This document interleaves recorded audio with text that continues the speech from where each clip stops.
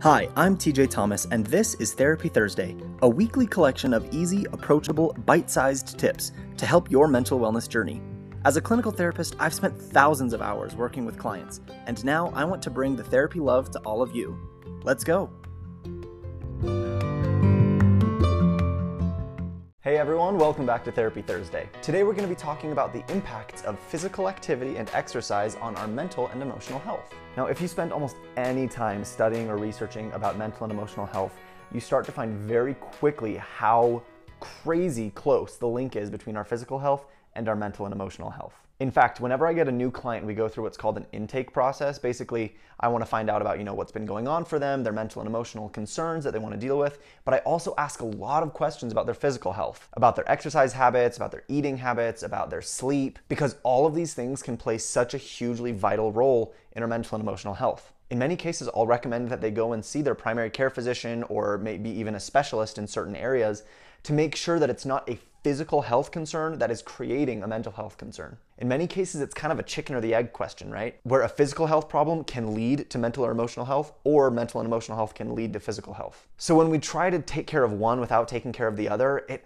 we're just fighting a battle against ourselves. And we're not gonna get as successful or as consistent of results if we're just doing one or the other. As a perfect example, I had a colleague once who told me about their client who was presenting as severely depressed, met every criteria for it, but all of the treatment and work they were doing to help the depression wasn't working. None of the many different kinds of antidepressants were doing any sort of good. It wasn't until finally they had some blood work done on this individual that they found out that they were significantly vitamin D deficient, like really severely deficient in vitamin D. And a vitamin D deficiency can present as depression. They spent a lot of time, effort, and unfortunately money trying to fix a mental health problem that was actually a physical health problem and could have just been fixed by a multivitamin. This is one simple yet extreme example, but our physical health impacts every single one of our mental health every single day. Multiple studies have shown that moderate exercise can be just as effective in treating mild and moderate levels of depression as an antidepressant. Now, I'm not telling you this to say that you should go to your psychiatrist and tell them to take you off your antidepressant.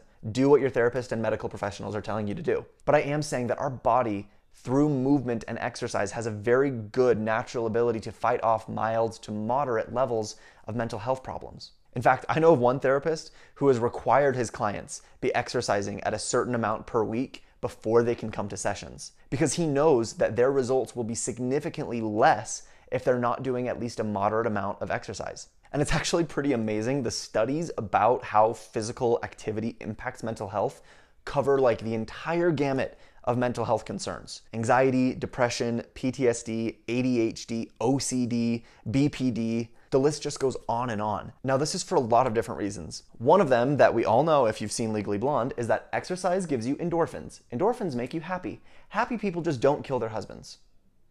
They just don't.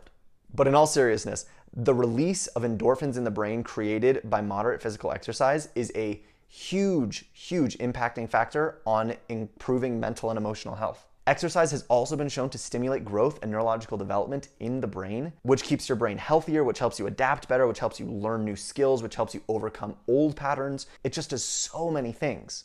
Exercise also helps regulate sleep patterns, and sleep is another one of those huge areas that we check for with mental and emotional health, because problems sleeping are often directly correlated to mental and emotional health diagnoses. So when you exercise, you help your body regulate its sleep cycle, which helps to reduce mental and emotional health problems. These are just a couple of the many ways these studies have shown physical health improves mental and emotional health. But one piece I do think is important to highlight is that these studies, none of them asked for the participants to do some big, crazy, elaborate workout routine. They're not asking you to go and work out for an hour or 2 hours every single day. They're not even asking you to work out that hard every single day. All that they measured is 30 minutes of moderate exercise 5 days a week. So please don't feel like you need to drastically alter your entire life schedule to try to fit in some big, crazy, intense workout or join some super expensive fitness routine or anything like that. It's just 30 minutes of moderate exercise. This can be so many things, and if you find something for you that you find enjoyable, that will help immensely. This can be maybe jogging, finding a running buddy. This can be swimming. This can be almost any sport, basketball, soccer, tennis, you name it. This can be like dancing,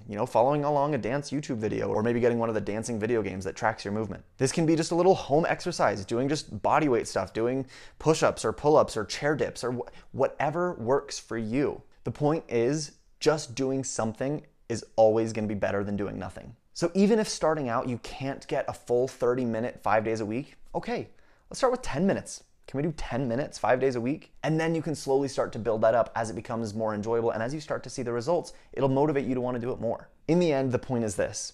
If you want to improve your mental health and you've been working at it and struggling at it and wondering why nothing is improving or nothing is changing, it might be time to take a look at your physical health and your physical activity and see if those goals are in line with your mental health goals, because the two interplay so closely.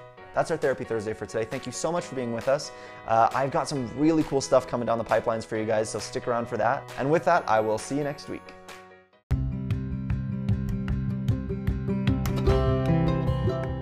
Thanks so much again for listening. If you enjoyed this or other episodes of Therapy Thursday, please consider rating and leaving a review wherever you're listening to your podcast. It really, really helps us to be able to get this in front of more people. Of course, remember that this is a podcast, not therapy, and it should not replace any treatment by a licensed mental health care professional. And I invite you to follow me along on my Instagram @TJ Counseling for more mental health tips.